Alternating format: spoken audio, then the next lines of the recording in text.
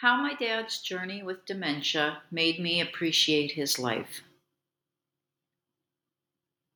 A picture is worth 1,000 words, and sometimes they're worth 1,000 feelings. I was going through some old photos and came across one that triggered an emotional memory like the ones I wrote about previously. It was of my dad and his physical therapist at the dementia unit he resided in during the last 9 months of his life. Even the confusion from dementia didn't prevent his appreciation for a beautiful young woman. Dad's wry smile was like a glance back to a different time. He didn't understand who she was or the purpose of the therapy, but happily followed her instructions like a good student. He was losing his ability to walk and falling down regularly.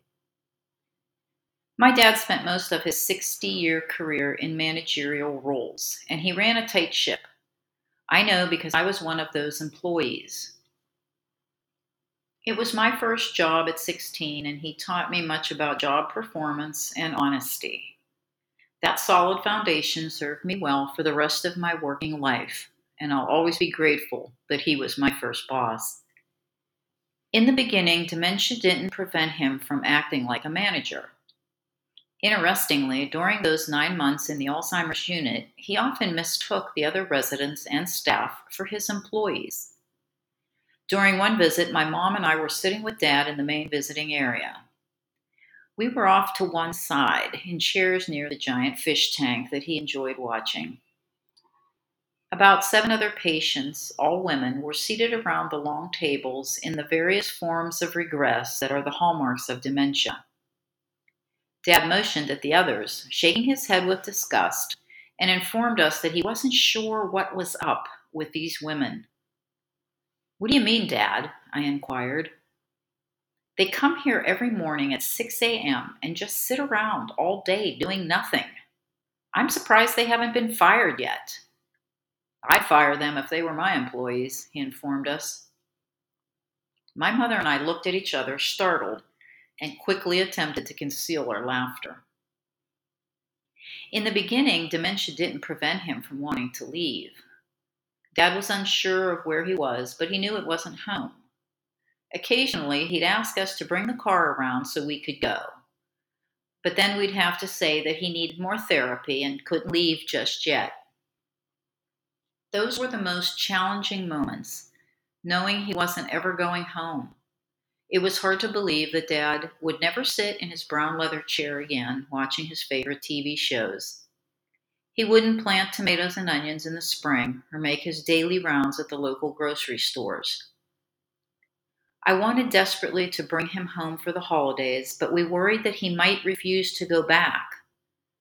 No longer able to care for him at home, it was a risk we simply couldn't take, and it made me feel like absolute shit. I never wanted to be a millionaire more than right then.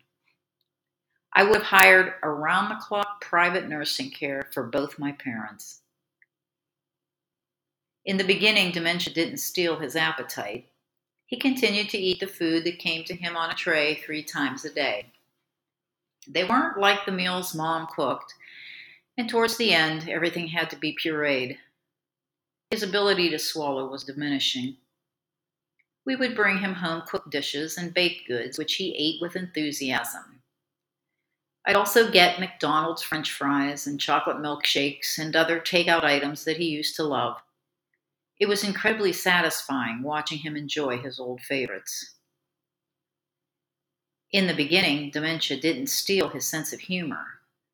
I recall an incident involving one of the other patients that showed how Dad still had his sense of humor.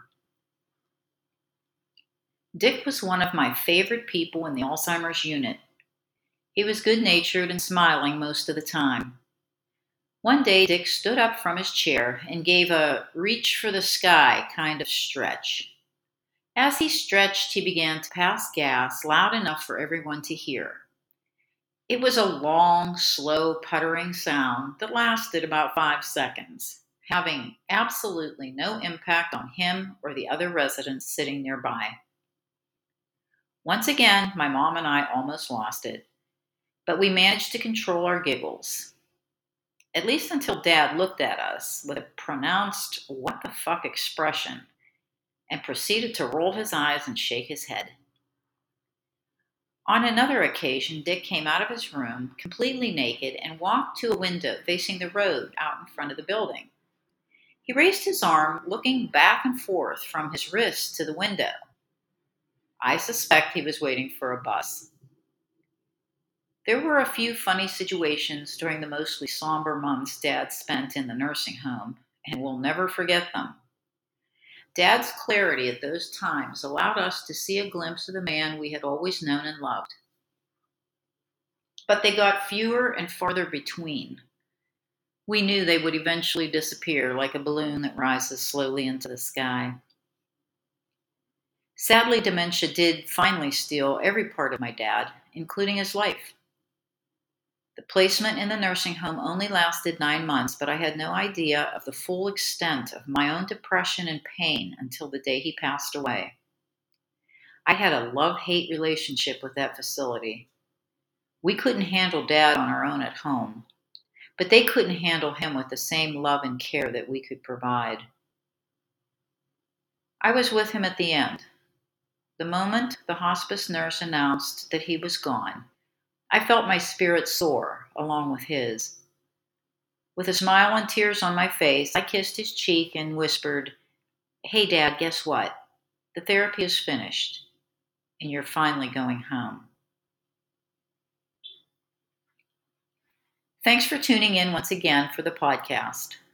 I just wanted to clarify that I never guessed my dad was ill with dementia based on those first symptoms. It all started with a fall in the yard. Then a few months later, another fall in the basement. He seemed to be shuffling his feet, and I wondered if it were Parkinson's disease, although there was no visible shaking. There were other minor signs that we missed or dismissed as senior moments. He seemed distracted and quiet. I found him in the TV room on his last Christmas Eve at home, staring blankly at the screen. The rest of the family was gathered in the living room. And this was so out of character for my dad, who always loved a good party. I asked if he was feeling okay, and he said he was feeling fine. But as the issues progressed, he was eventually diagnosed with vascular dementia. I didn't know much about the disease except that it was related to Alzheimer's. I had no clue what was coming. My dad's been gone 7 years now, and I miss him terribly, of course. My regrets consist of not knowing enough ahead of time. Had I understood dementia better and the time frame that it might take, I could have been better prepared. Looking back, I feel like we flew by the seat of our pants. We were trying desperately to keep him safe from injuries through falling, wandering out the front door, and trying to drive the car after his license was canceled by the doctor. If you know an older person whose behavior has changed, there's a reason. Don't be quick to dismiss forgetfulness as growing older. Encourage them to see the doctor and discuss any changes in their physical, mental, or emotional states. Regardless of the condition, early diagnosis provides an opportunity to learn and prepare. Trust me, you'll be glad you did. And if you know of someone who could benefit from this information, please share the post. And as always, thanks for reading Life Matters. Subscribe for free to receive new posts and support my work.